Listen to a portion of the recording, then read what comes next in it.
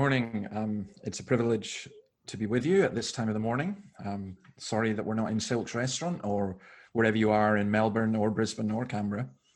I'm also looking forward to this in this regard, at least that yesterday I did one. We got kind of bombed by people from out with who said all kinds of nasty and rude things, but you're lawyers and you'll be much more polite.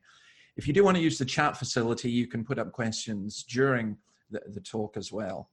And you can either send them, there's a facility there, it says to everyone or privately to me or whatever.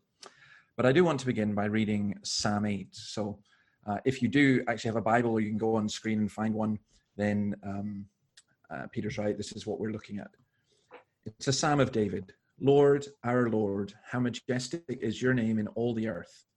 You have set your glory in the heavens. Through the praise of children and infants, you have established a stronghold against your enemies, to silence the foe and the avenger. When I consider your heavens, the work of your fingers, the moon and the stars which you have set in place, what is mankind that you are mindful of them, human beings that you care for them? You have made them a little lower than the angels and crowned them with glory and honor. You made them rulers over the work of your hands. You put everything under their feet, all flocks and herds, and the animals of the wild, the birds in the sky and the fish in the sea, all that swim the paths of the seas. Lord, our Lord, how majestic is your name in all the earth.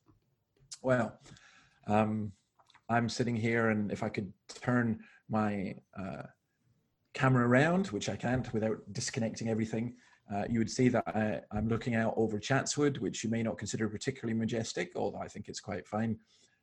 There's a radio tower, which is North Sydney's equivalent of the Eiffel Tower. But there's beautiful trees and the sun is shining. There is much in the earth when we look at what it is that just makes us, how will I put it, just wonder. I mean, I mentioned to some of you before that when I was a teenager, I desperately tried to be an atheist, but I grew up in the Scottish Highlands and I just couldn't do it. I just could not find myself turning away from the idea that there was a creator. Now, this psalm or this talk as well is a follow-up to the idea of what is humanity. Martin Luther King in the 1950s had a very famous sermon called What is Man? And in it, he talks from this psalm about human beings are above the animals, but below the angels. And that's an interesting, shall we put it, view. There are some people who think that humanity is the epitome, the very height of all creation, except they wouldn't use the term creation. We're at the top of the evolutionary tree. Well, I want to think about it in this way. I want to think about it in terms of not just what is humanity, but who is God. So that's how he begins, because we define who we are in terms often of relation to other people or other being. And what this song tells us is that children and infants praise the God of the universe. His glory is above the heavens, yet he can be praised in the nursery. And it's interesting because it says that this confounds the foe and the avenger. David himself was experiencing powerlessness and weakness. And I think one of the problems with the current situation that we face with regards to this tiny little virus is how powerless and weak the powerful and supposedly strong are. He thought about it at night. He thought about it a lot. He wondered where he was at. I mean, some of us in a kind of semi-lockdown that we're here in Australia, it depends where you are. It does appear to me that each governor is trying to outdo the other in seeing how strict they can be. But I think we're basically in a kind of lockdown, and it does give us time to contemplate and think. I hope that we're not just watching Netflix. In Matthew 21:16, the disciples say to Jesus, "Do you hear what these children are saying?" They were praising him. "Yes," replied Jesus, "but have you never read, from the lips of children and infants you have ordained praise?" It's interesting that often it was the children who recognized who Jesus was more than the disciples. So God is seen in terms of his creation. Romans 1 tells us that. It's magnificent. But then the question becomes of what is man? There's an old Scottish preacher in the 19th century called Thomas Chalmers, who wrote a book, this is in the 19th century, called Astronomical Discourses, in which he speculated about the possibility of life on other planets. See, the church is always ahead of the game. I wish. And he says this: we gave you but a feeble image of our own comparative insignificance when we said that the glories of an extended forest would suffer no more from the fall of a single leaf than the glories of this extended universe would suffer through the globe we tread upon, and all that it inherits should dissolve. I mean, it's the vastness of the universe that totally gets me. You take a gun, you fire a bullet to the nearest star, apart from the sun, and it would take 700,000 years to get there. But it's not just the vastness. It's also what cosmologists call the fine-tuning. Martin Rees speaks about the 6 numbers that make the universe. Or Fred Hoyle talks about the 15 constants. Fred Hoyle says this. Now remember, Fred Hoyle is an atheist. Fred Hoyle is was one of the top scientists in the world. He says, a common sense interpretation of the facts suggests that a super intellect has monkeyed with physics as well as with chemistry and biology, and that there are no blind forces worth speaking about in nature. The numbers one calculates from the facts seem to me so overwhelming as to put this conclusion almost beyond question. Now, when Hoyle discovered the radiation behind the background radiation behind the Big Bang, he was devastated by this because he's an atheist. And up until that point, he largely believed in the randomness of the universe.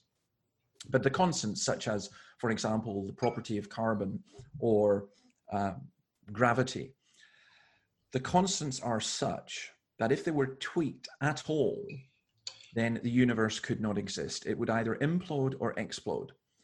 And what Hoyle is talking about in the numbers, perhaps if I gave you this illustration, which I heard, the chances of it being right are 10 to the power of, and the number of zeros that are needed to that, after that, are such that there are more than there are atoms in the universe. It's such an astronomical number. The way of it describing it is this. Imagine that you took a coin, a penny coin, and you were in, let's say, Texas. And from Texas, you built a tower of penny coins all the way to the moon and back, 186,000 miles. And then you covered the whole of Texas in that way and did exactly the same. And then you covered the whole of the United States, including Alaska, and did exactly the same. You then took one of those billions upon trillions upon billions of coins and marked it with a pink pen.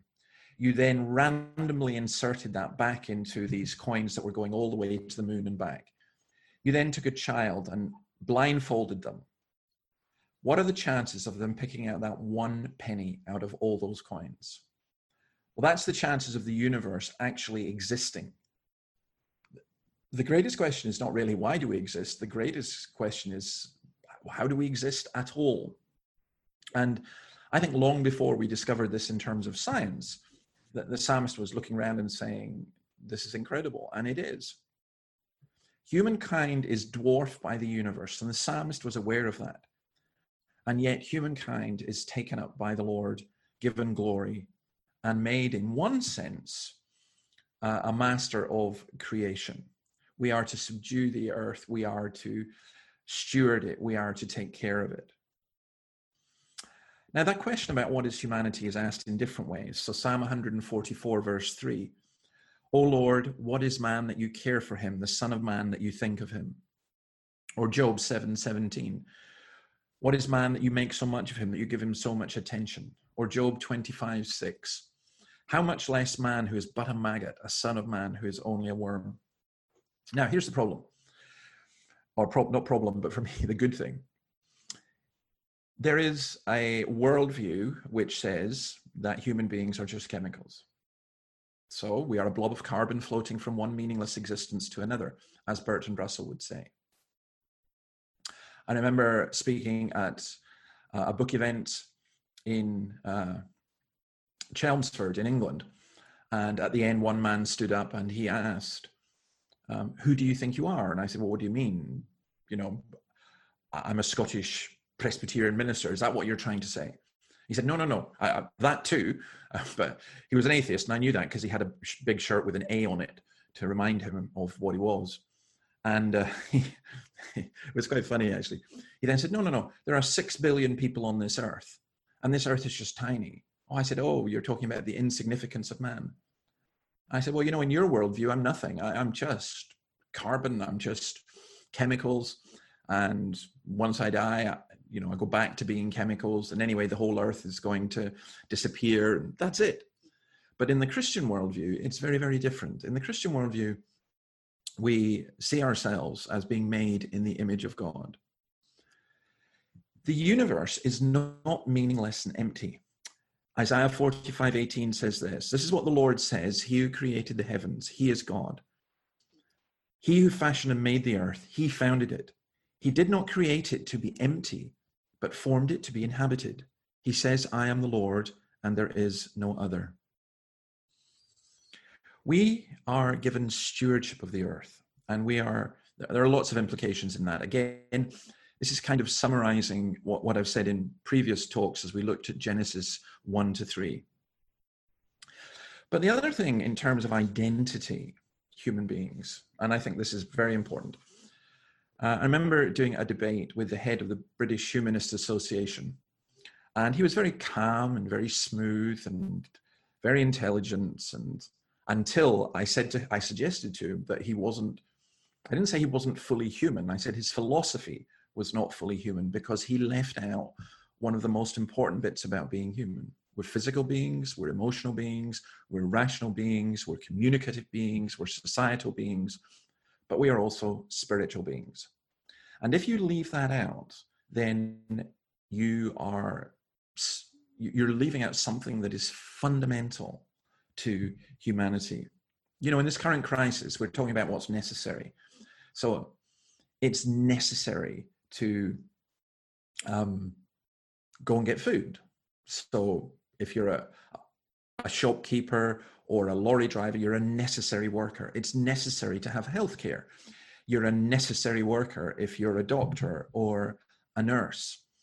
I guess it's necessary for the economy to keep running. So you're a necessary worker if you're running a business. But it's interesting that the Australian government has decreed that clergy are necessary workers. When that was done in the United Kingdom, the Humanist Society went berserk and complained about it. And they had to withdraw their complaint because it was just so bitter and caused such ridicule. But is it necessary? And the answer is yes. I don't think necessarily clergy, you could say, are necessary, but the spiritual aspect of humanity is absolutely necessary. And there's a very, very interesting description of that. How would you define yourself? Let me ask you this. How would you define yourself if you had to write down a list of what you are as a human being? Some people define themselves by their sexuality, some by their nationality, some by their family. I think I would define myself in this way, that I'm a human being made in the image of God, and as a Christian, I am in Christ. Hebrews 2 says this, he must reign until he has put all his enemies under his feet. The last enemy to be destroyed is death, for he has put everything under his feet. God placed all things under his feet and appointed him to be head over everything for the church. The psalmist speaks of that. He talks of this being this great universe created by God, and yet everything is under the feet of God. And we as human beings are made in the image of God. I think that's a far grander version. I think that's a much more humane view of humanity. I'm not sure that any religion, and certainly not secularism, comes anywhere near that grand view. And that's why for me, just maybe to finish this, in this crisis, people being very utilitarian, talking about, well, if we crash the economy, it will cause so many deaths. And if we don't crash the economy, it will cause so many deaths because of the virus, and trying to work it out in that way. I think every human death is a tragedy. It doesn't matter the age, it doesn't matter the person. because every human being is made in the image of God. I think without that philosophy, it has enormous practical implications, both for our own personal lives and our corporate life. Okay, we are fearfully and wonderfully made. We're going to look at that next week from Psalm 139. But for this week, I think that's me just about done. And if you've got any questions and comments, I think we'll go for that. All right, Dave. Okay. Thanks so much. Yeah, Peter, I'm just going to go. There's a couple of questions on here. Can I just do those first? Absolutely. Anyway. Okay, one's not a question. One's from Lisa. I wish you could hear me laugh when David says something funny. Hey, I don't say anything funny. This is desperately serious. You're completely misunderstanding me, Lisa. So, no. I realize. I'm reminded of a story about the Baptist minister Charles Haddon Spurgeon, when this lady came up to him and said to him, "Mr. Spurgeon, you use far too much humor in the pulpit." And Spurgeon said, "Madam, you may well be right, but you should be thankful for what I do not use." And I feel that I ought to say the same as well. There's things. Now, by the way, I hate doing this on Zoom, purely and simply because I have to look at myself at a screen and it's just awful. I feel sorry for you guys. And then I have to squint to read the question. Why would God make humans in his image, but place us and the rest of the living creation in such an insignificant part of the total universe? Yeah, but it's not insignificant. That's the point. That's what's fascinating about it. Although Thomas Chalmers was speculating in the 19th century whether there was life on other planets, we haven't found any. I don't want to upset any of you Trekkies out there, but it's not real. And the Star Wars stuff, sorry, it's not real. We just haven't found any.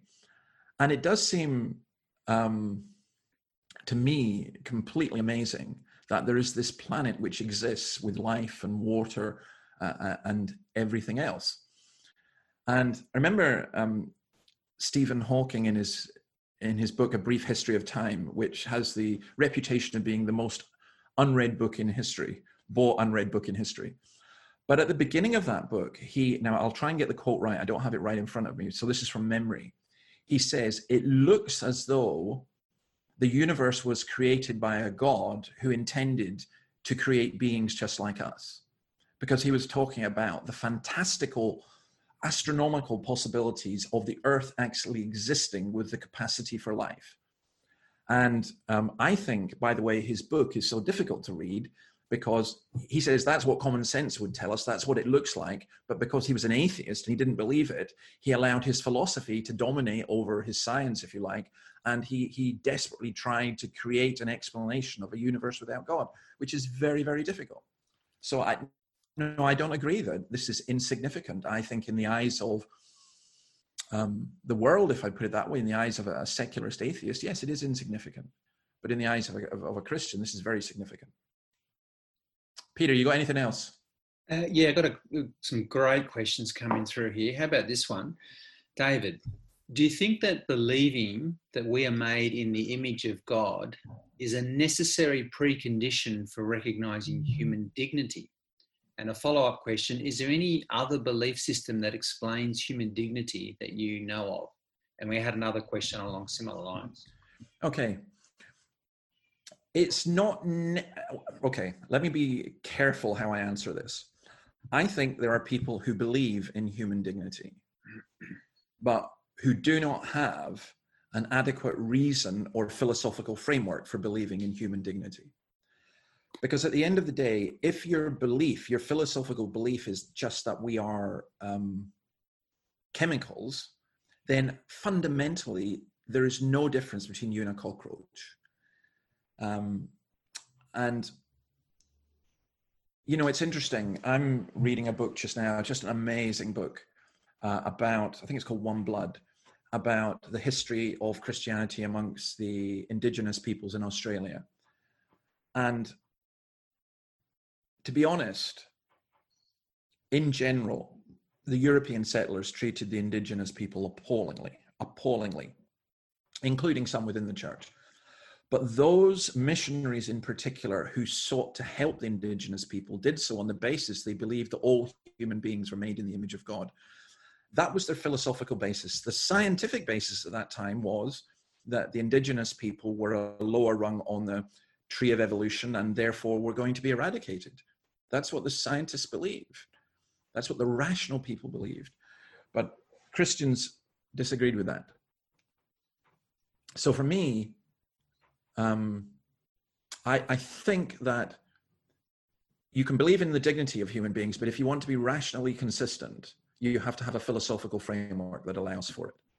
Was there another part to that question? The second part of that was, is there any other belief system that explains human dignity that you know of? Or I guess gives a good foundation for human dignity.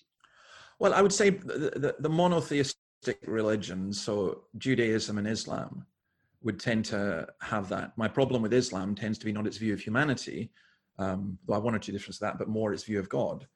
But I would say the monotheistic religions certainly do that. I'm not sure that I could comment too much on Buddhism, which is largely atheistic anyway, or Hinduism. Mm-hmm. In terms of secular worldviews that are based upon a materialist view, no. The secular worldview assumes too much without rational foundation. Okay. All right. We've got another question here. Why would God make humans in his image and so on, but place us and the rest of all living creation in such an insignificant part of the universe? Okay. Well, I kind of answered that already. I don't think it is insignificant. And I think its significance comes from the fact that we're on the planet. The vastness of the universe just totally blows my head. I used to live in an area where there was no light pollution or virtually no light pollution. And, I'd walk and I'd stare at the stars and it was just incredible to me. I think, yes, that's what this psalm is saying. He's saying, what are we? This is incredible that we are here on this planet, that we can think, that we can talk, that we can ask these questions. It's incredible that we can be creative. It's incredible that we can contemplate these things. And the question is valid, but I would say that the planet has significance because we are here. All right. Okay, we got another fantastic question here in terms of the part of the universe that, I'll just read it out. What part of the universe will the heaven that Christians go to will occupy? Okay. Yeah. And they also say that they agree that One Blood by John Harris is a great book. Yeah. Thank you. It's keeping me awake at night. I find that I do recommend that book. I find it profoundly disturbing. I think that the difficulty with the question is it seems to be presupposing what I would call a tripartite view of the universe. There's heaven above, there's earth, and there's hell beneath. Now, actually, the Bible doesn't teach that, and I'm not sure that any Christian theologian has ever believed it. I think there will be a new heavens and a new earth. So I don't think, if you say, where is heaven? Well, if we manage to get a rocket ship that could go far enough, we'd arrive at God's destination. I think, one, God is everywhere, but I think there's a specific place that will, dare I say, it's almost like a parallel universe where there'll be no sin or evil or wickedness or decay or disease or COVID-19 or whatever. And the Bible talks about the heavens and the earth being recreated. I do not think that you can get onto it. I think Calvin said, if you imagine God living in a cottage millions of miles up in space, you've got it all wrong. And so I don't think heaven is a particular part of this universe. I think heaven is where God is ultimately. And I suspect that almost like a parallel universe, a recreated universe would be the answer. Okay. I think we've probably got time for a couple more questions. Yeah. There's one that's come through. If Star Trek is not real, that's actually not being conceded by the questioner, and we're unique in the universe, what's the point of everything else? Why so many stars and galaxies? Do they have a purpose? Yeah, all I'll say about Star Trek is you should try Klingon ale. That just proves it's not real. It's worse than Australian beer. Sorry. What's the point of everything else? Well, so many stars and galaxies, do they have a purpose? Yes, they do. Job, in the midst of his agony, looks up to the heavens and he says, when I consider the stars, when I consider the universe, he says, I realize that these are just but the outer fringe of your power. Psalm 19 says, the heavens declare the glory of God. And I think that's what they're for. I think they reveal and show the glory and the power of God. And that, for me, has helped me enormously in my understanding of God, because to think of God as some old man sitting on a cloud or some Superman being is just ridiculous. But you look at the heavens and you think, wow, there's something greater, someone bigger than this. And actually, Einstein went that route. His belief was, I don't think he was a theist. He certainly wasn't a Christian. But neither was he an atheist. He actually ended up saying that there must be an intelligent mind behind this universe. And I think the universe testifies to that. So that's what the purpose is. Anything else before we go? Just probably the last question, just picking up on social Darwinism that you referred to in reading One Blood. Can you think, or have you read of any other examples of Christians who have actually rejected that philosophy, which was so kind of pervasive in the early 1900s and late 19th century? Yeah, well, it's fairly pervasive today as well, actually. Why do you think Iceland is celebrating not having any Down syndrome babies? We've eradicated Down syndrome babies. They're not worth living. I think social Darwinism is actually fairly deeply ingrained within the culture. The strong survive, the weak you get rid of. Of Christians who resisted that, yes. I mean, I'll go to the example of, or my favorite example always in terms of this is Adolf Hitler, who his secretary, I was going to say Yelled to Junge, I think her name was, no, Traudl Junge. She wrote afterwards that Hitler used to sit at the dining room table and say that human beings were an evolved species. And he then went on to say, that we have to let the weak die. He sought to eradicate before the Jews, the disabled, for example, to get them out of the gene pool. And he then said, it's only the church that seeks to keep the weak alive, which I thought was actually a remarkable testimony. Now, I don't think that is true. I think there are other people human beings who are, if you like, moral in that sense and recognize that that's wrong and false. But I would say that it is a Christian philosophy that underpins the desire to help everyone. So I walk down the street and I see a guy lying in his own urine. I cannot say he's a scumbag, he's a drug addict or a drunk or whatever. I have to say he's a human being made in the image of God. And for me, that basically trumps absolutely everything. So I don't know what you're doing, but when I get up in the morning and after I've read and prayed and so on, I switch on my screen and I look at the John Hopkins, how many people have got COVID, how many people have died, not of the disease, but with the disease, and how things are going. And, in Australia, we've got 21 deaths, which is incredible how low it is compared with the rest of the world. And some people want to say, well, it's only 21. Yeah, but each one of those 21 is a significant human being. And so we would mourn for them as we mourn for the one of the 2 million. I think that's the significance of what we've been looking at today. All right.